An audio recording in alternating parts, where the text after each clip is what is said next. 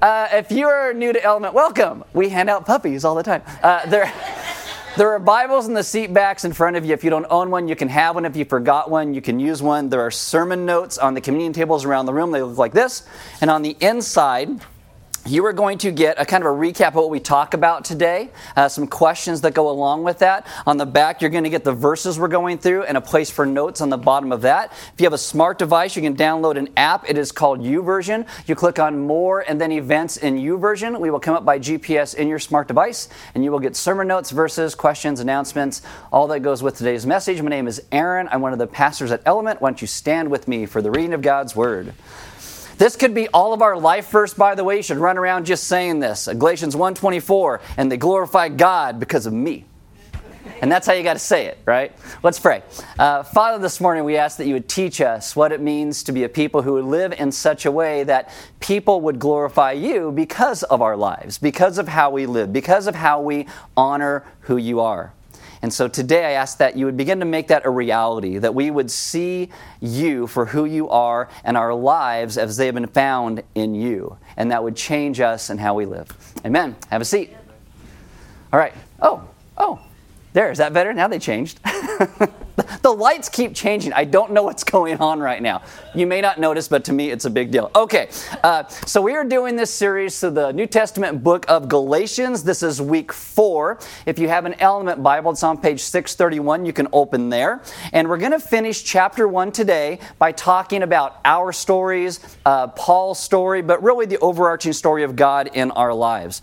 You probably heard us, if you've been around any length of time at Element, we talk about these things called redemption groups. And redemption groups, people have all these ideas of what they're doing, but redemption groups really try and get you to re-narrate your entire life in terms of what the gospel is, in terms of God's story. Too often, what we do is we take everything that has happened to us in our past, and we use that to look towards our future.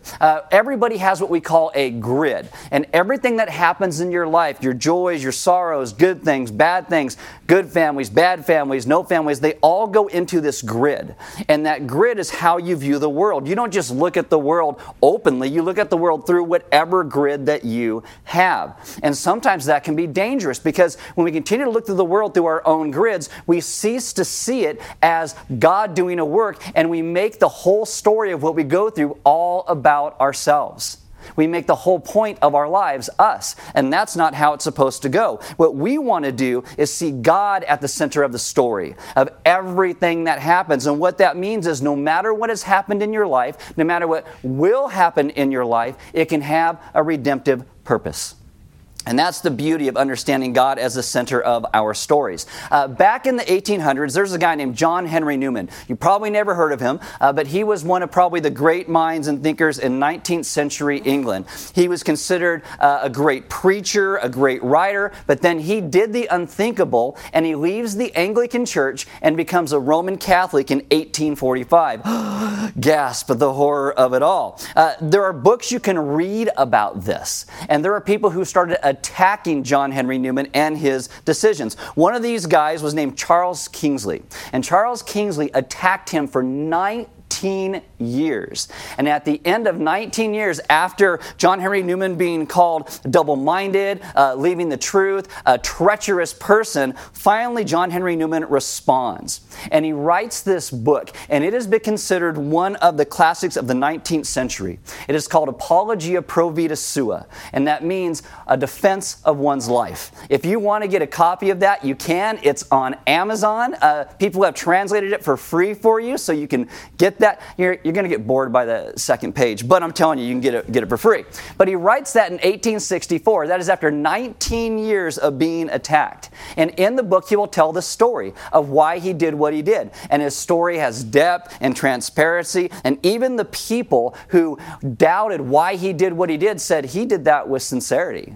with a concern for who Christ really is in his life. And I disagree with a lot of Newman's conclusions, but I still believe he had a genuine faith in Jesus. Now, when you look at the Apostle Paul starts off as a Pharisee. He is a killer of Christians, an imprisoner of Christians, and he will eventually write the book of Galatians defending the gospel. And it's almost the same kind of position. He leaves Judaism and becomes a Christian. And when you read the book of Galatians, that's almost Paul's apologia pro vita sua. It's almost the defense of his life. So what I want to do is read to you the section at the end of chapter 1, and we're going to talk about Paul's grid and how that changes. And hopefully that'll help us see our grids and how our grids can change. So Galatians chapter 1, starting in verse 11, I'm going to read the rest of the chapter here.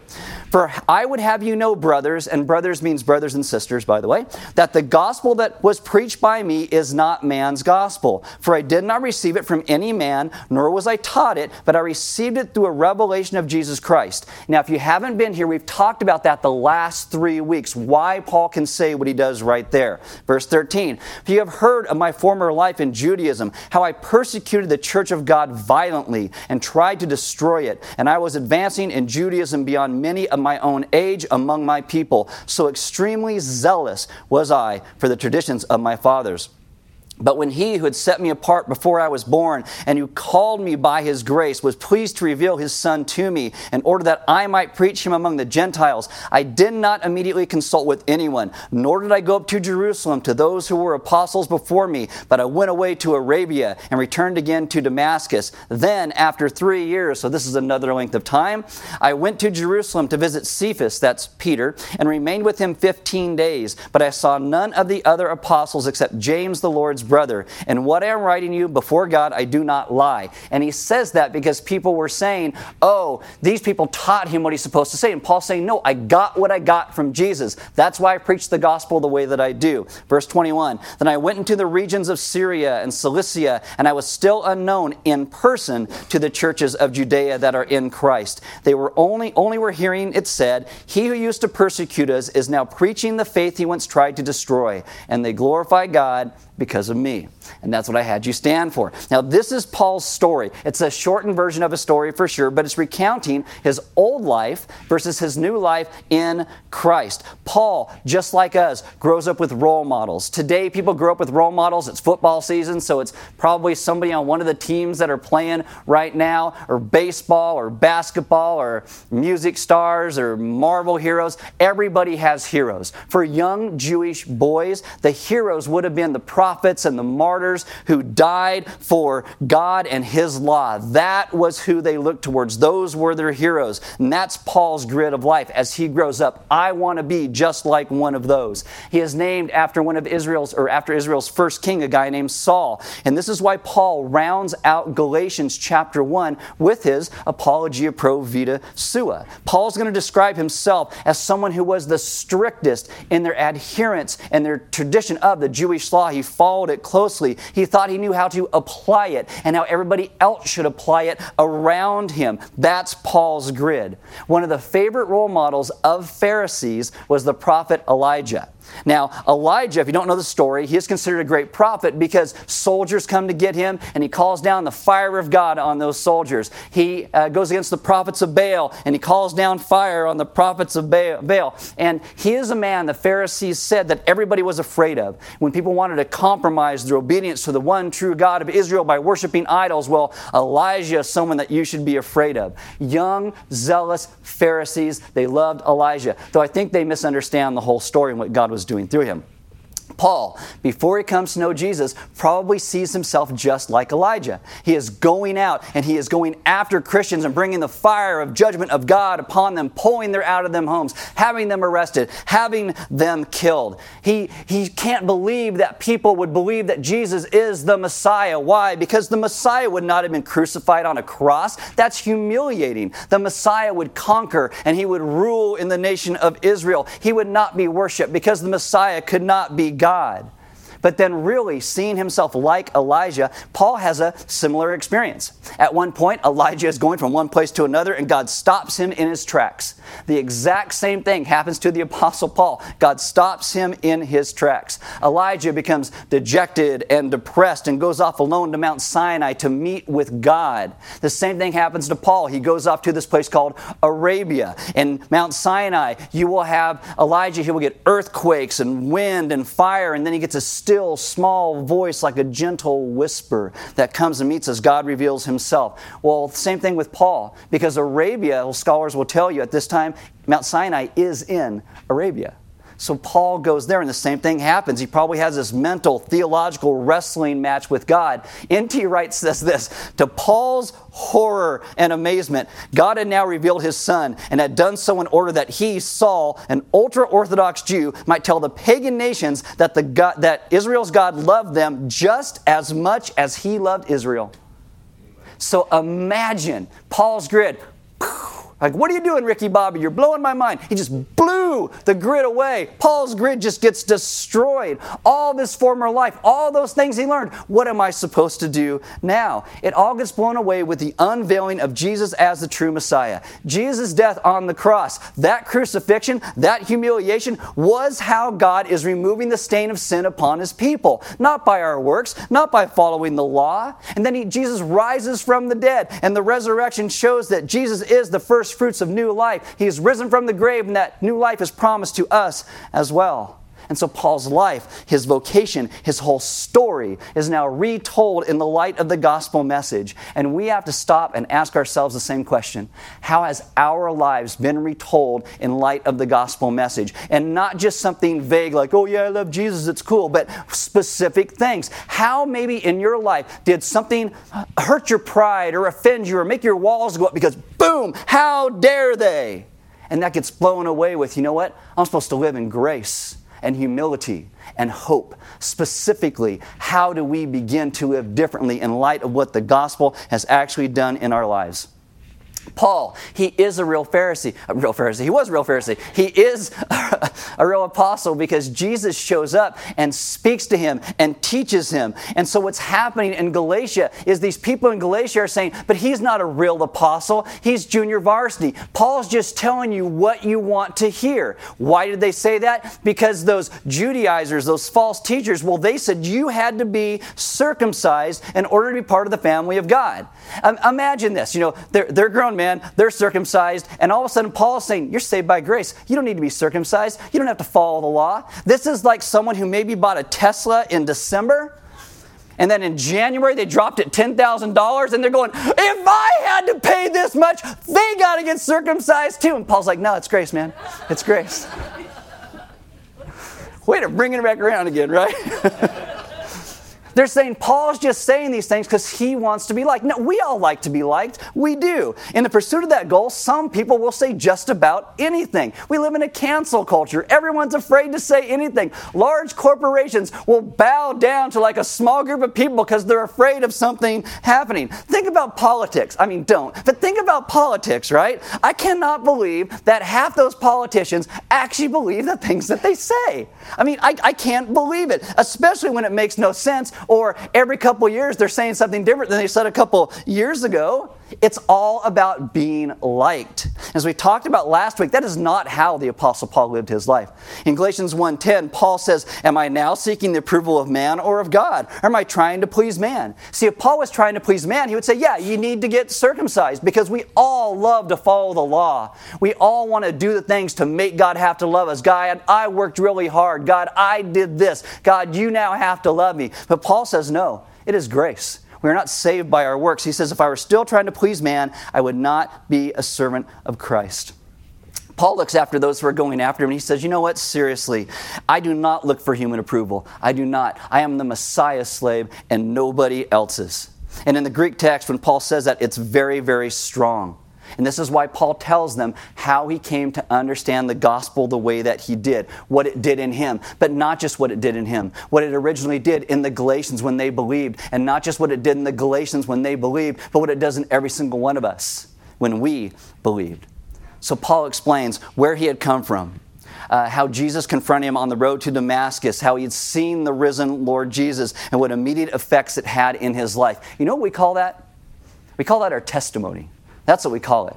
And we all should have a testimony. If you get called into court, you go on that stand, that's your testimony. We should all have a testimony about what God has done in our lives. We should be able to tell our story. If you get baptized at Element, we have you write out your story because a lot of people have never done it. And it's really good to be able to learn how to tell that story. And part of telling that story is understanding our grids. It's understanding what our hearts long for, what we love, how we view things. And we want you to be able to tell your story in light of God's larger narrative. So what I want to do this morning is I want to show you Paul's pre-grid and post-grid and how those things came together. So open your Bibles to Acts chapter 8. That's on page 595 if you have an Element Bible. Now, Acts chapter 8 takes place right after the killing of one of the first deacons in the church, a guy named Stephen. And section 8 has been titled by commentators and translators, Saul Ravages the Church. So who's Saul? That's Paul, okay? That's Paul. Acts chapter 8, verse 1 goes like this. And Saul approved of his execution, that's Stephen's execution. And there arose on that day a great persecution against the church in Jerusalem. And they were all scattered throughout the regions of Judea and Samaria, except the apostles. Devout men buried Stephen and made great lamentation over him. But Saul was ravaging the church and entering house after house. And he dragged off men and women and committed them to prison. I mean, what a nice guy. You are burying Stephen and Saul, running around, pulling people out of their homes and persecuting them. But why does he do that? Because of his grid, because of how he saw the world. This is what God's holiness must look like, so I'm going to do these things. Those people, they're diluting the holiness of God. What false things have we done or do we do in our life because of our grid? Because we are not trusting who God is. Now open your Bibles to 1 Timothy chapter 1. It's on page 642 if you have an Element Bible. And in Acts, you really kind of see big changes in people's lives. And sometimes when we read it, we think, yeah, that's then, that's not now. But it really does relate.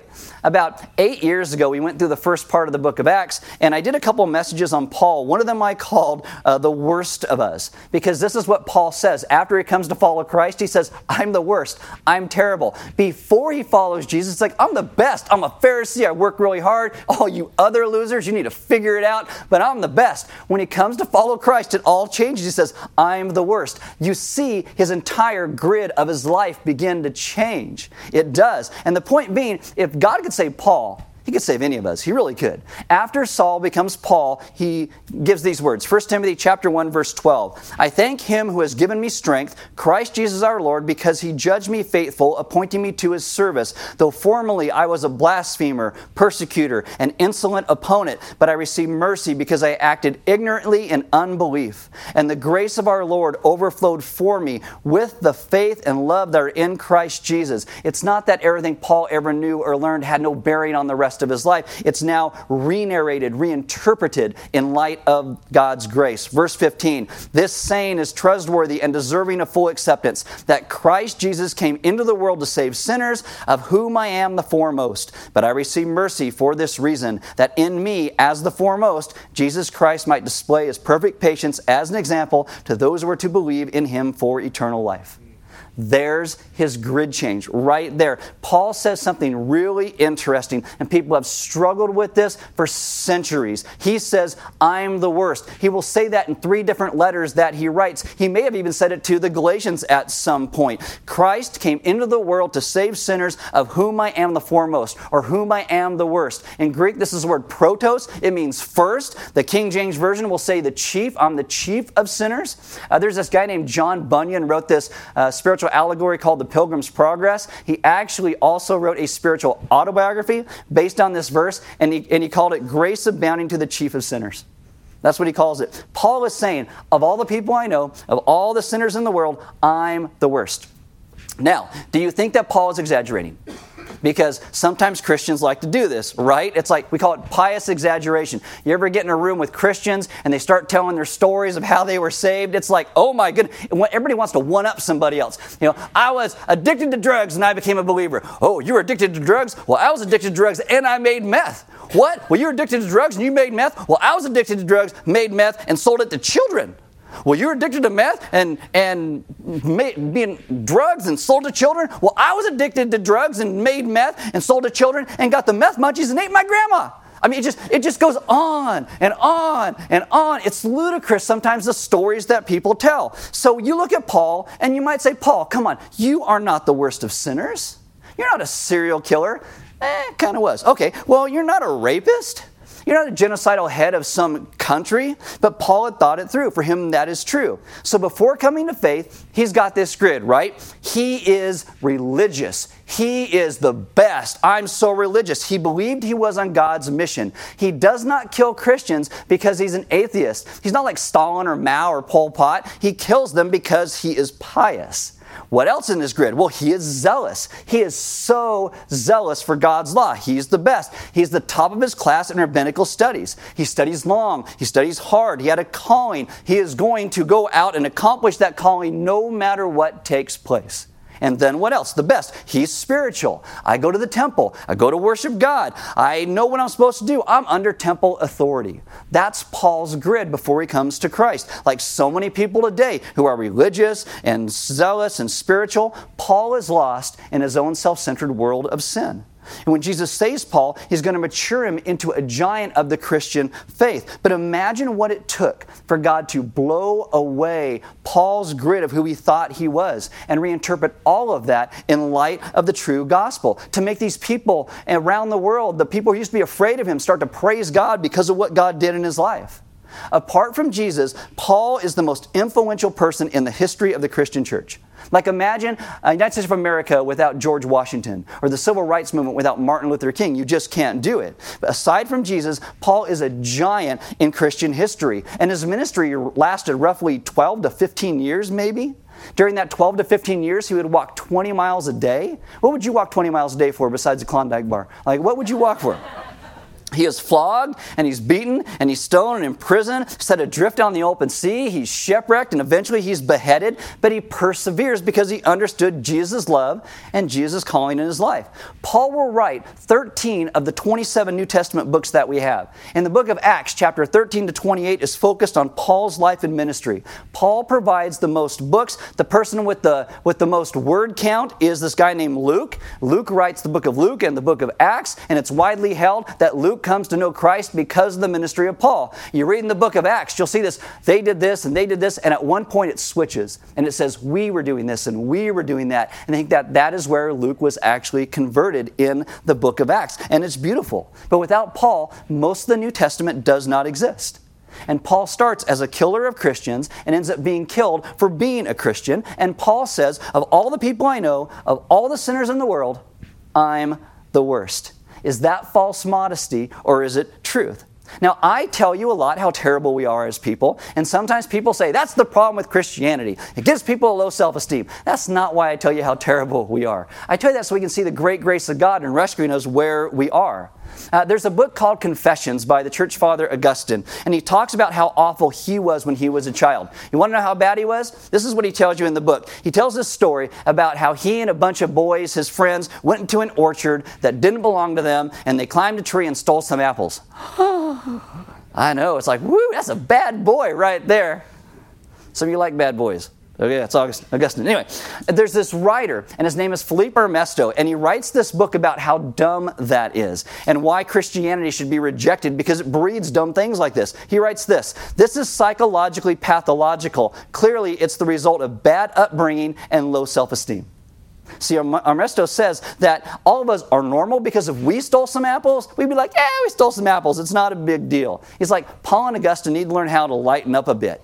But the problem with Armesto is he looks at this through his grid. He is not looking at what Paul and Augustine are actually saying. He's seeing it through his own grid, saying, oh, this is what they must mean, rather than saying what they actually mean. Because Augustine and Paul say the same thing. What Augustine says about the apple is what Paul says about himself. He's the worst. These people, they used to be afraid of me, but now they praise God. What's the difference? What's the grid change?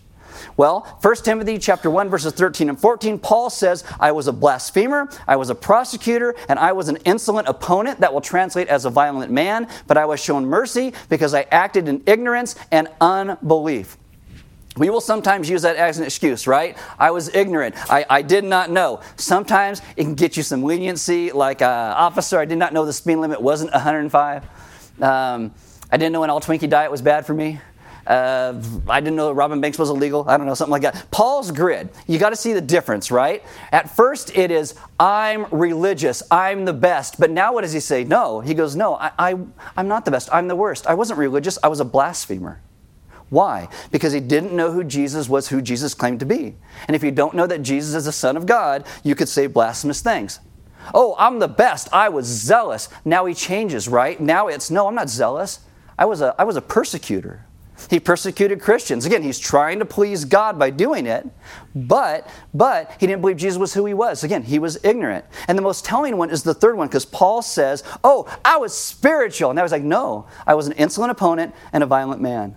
This is the Greek word for pride. It's the word hubris. It's the Greek word hybristes, and it means to trample upon. You will trample upon people and things. Paul says this, I was good. I did not lie. I did not cheat. I was not an abuser of women or children or the poor. I went to church. I prayed. I knew the Bible inside and out. I obeyed.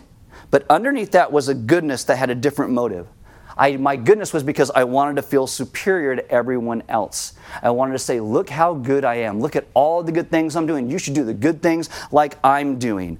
Hubris, pride. And he said, because of that, I trampled on people.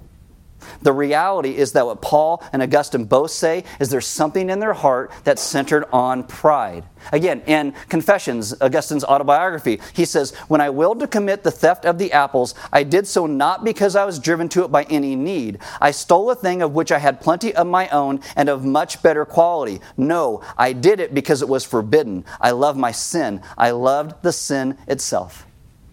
He says, I didn't need the apples. I didn't want the apples. I didn't have a desire for the apples until my mom said no. And as soon as she said no, that's when I wanted those apples. And Augustine goes on to say one of the best lines in understanding our grids. This is what he says. Sins of childhood differ only in objects, not in nature, from the most terrible ones later in life. So when we're kids, like you have these objects, I want these things. You get older and those objects change. But sins of childhood differ only in objects, not in the nature of it, from the most terrible ones later in life. And that's what Paul says. It's not a desire for the apples. It's a desire to be our own God. We all want sovereignty. We do not want God to tell us what to do. When God disagrees with us, we want to go our own way and say, no, I'm right, you're wrong. This is how my life is supposed to be lived. Even a 1-year-old, right? You go to a 1-year-old and you tell them no, they can't form a sentence, but they will let you know their displeasure. Yeah! Right? They don't lack motivation. What they lack is power to make their will come about. That's the thing. And it's like, no one's going to tell me what to do. And this is what Augustine and Paul are both saying is the essence of sin. Sins of childhood differ only in objects, not in nature, from the most terrible ones later in life.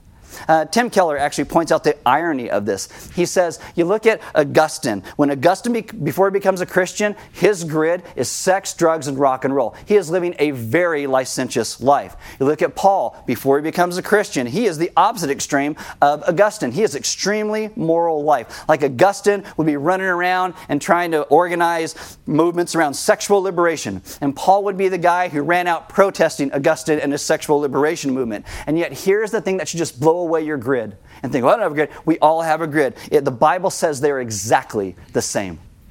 They're exactly the same. Underneath each one is this pride that wanted to be its own master, its own savior, and its own Lord. I do not want God to tell me what to do. I'm going to do it all on my own. And one used immorality and the other used morality. But it came about to the exact same thing. Like when people want to reject God when he disagrees with us, that is pride, that's rebellion. And so we have to ask, how does our story mirror Paul's story or mirror Augustine's story? Paul says, I'm the worst of sinners. But what he says before that, he says, here's a trustworthy saying. And he says that because all of us should be able to say that. That's why Paul says what he does.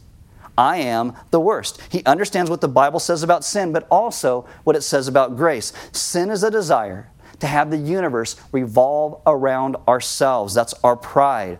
And Paul says, because of pride, I am easily as bad as the worst sinner imaginable. And he warns the Galatians about their pride. Don't trust your pride. You will not be saved by what you do. You are saved by the grace of Jesus Christ. When God gets a hold of Paul's heart, he's able to see the deceits of his own heart, personally, what he did, how he lived his life. And that changes Paul's grid, and it changes how he sees the entire world, because Paul goes from I'm the best to I'm the worst, but because of the gospel and what Christ has done, we now become the best in God's eyes. Because of what Christ has done. Paul sees his life through the gospel. 1 Corinthians 15:10, Paul says, but by the grace of God I am what I am, and his grace towards me was not in vain. And this is why when you look at Galatians 1:24, and they glorified God because of me. Because of the change that God brought about in Paul's life. Paul says, guys, I'm the worst, but I'm also the best. And we have a problem with both of those statements. At least I think we do. Like the worst, you're too hard on yourself. The best, you forget your humility much. Like, do you know the reason we're afraid to say those things? Because of our grids. We have false humility and false pride. That's how we live our lives. And this is why an understanding of the true gospel is so important. Because the gospel reminds us, on one hand, we are the worst. Whether you're a singer in a boy band or the Apostle Paul, you're the worst. We're equally in need of grace. We were irredeemable without it. But the beauty is, we have been given grace. 2 Corinthians 5:21, for our sake he made him, Jesus, to be sin who knew no sin, so that in him we might become the righteousness of God. We, through what Christ has done, in God's eyes, have Christ's righteousness laid upon us. You know what that makes us? The best. It does. It doesn't say God made Jesus sinful. It says he made him sin. It means he took the worst of us and he laid it upon Christ. The judgment that we deserved was laid upon him so that we might become the righteousness of God in him.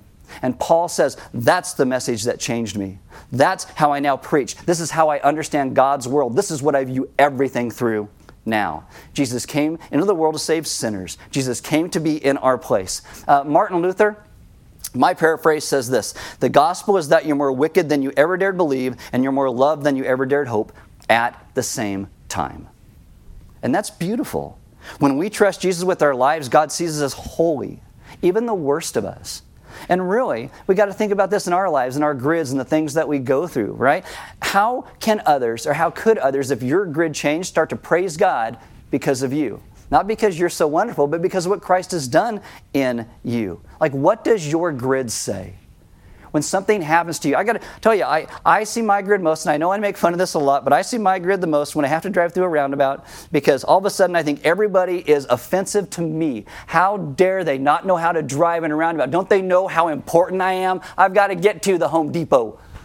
What are you doing? And all of a sudden I'm just offended in here. Why am I offended? My grid, because someone's in my way, and I think I'm more important than I am.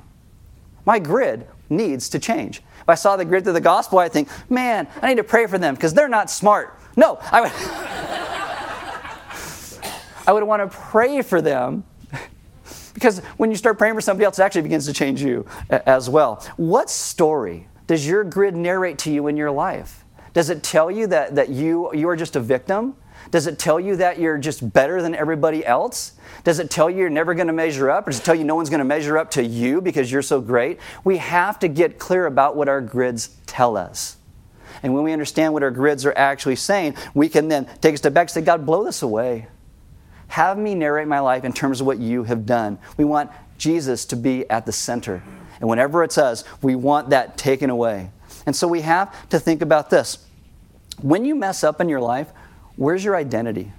Is it like, look how terrible I am? Because if you mess up in your life, when you have the proper grid, what you will say is, yeah, look, I did that thing. It's because I'm the worst. But you know what? Because of what Christ has done, I am seen as righteous in God's eyes. And it will change how we go through the places where we stumble and where we fall, because we will start to walk through these things in an understanding of God's great grace given to us.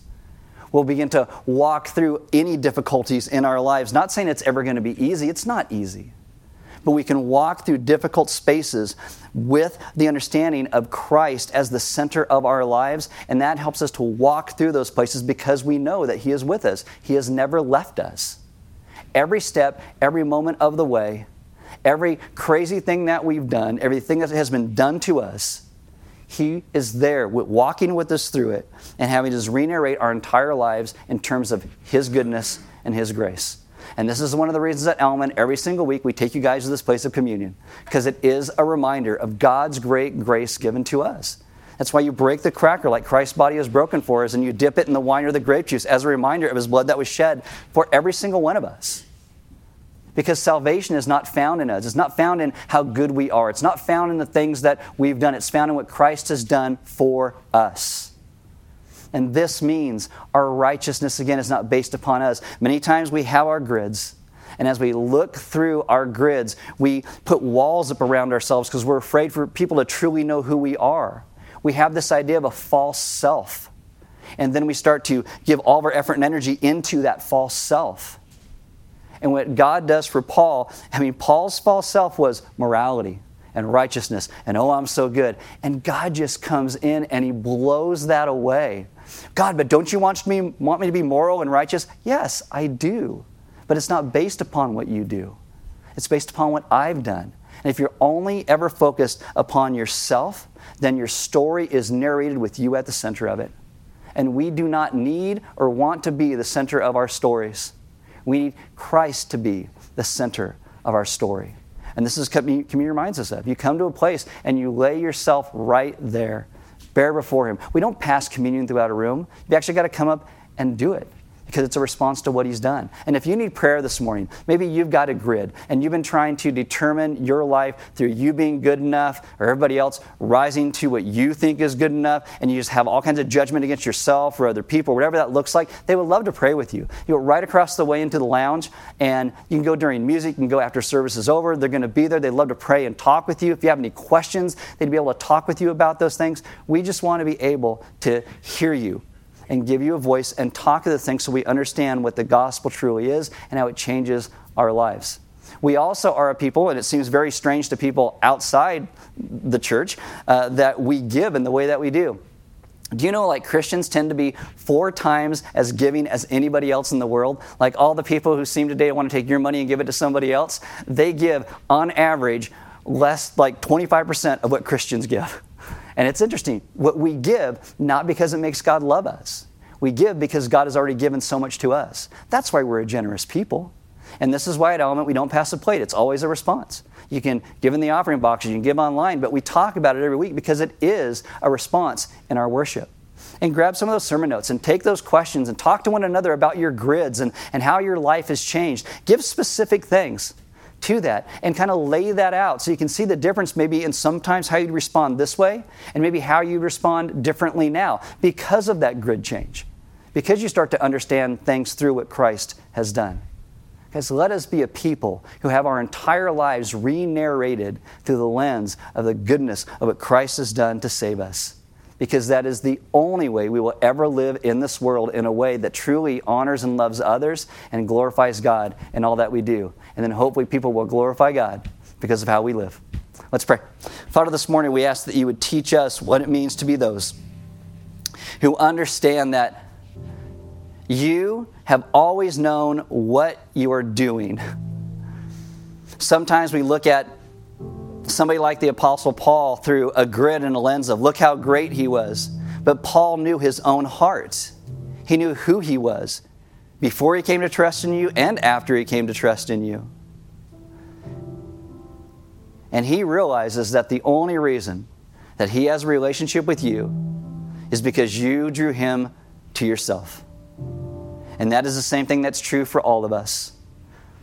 God, have us understand that we are not those who need to go on a vision quest and climb a hilltop and dig a hole and somewhere we're going to find you, but that you are the one who reveals yourself and you are the one who finds us and you are the one who brings us to yourself.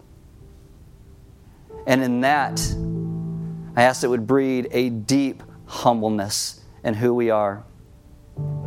That we would take the grids that we've developed in our lives, that we view everything through, and we would let that pride go.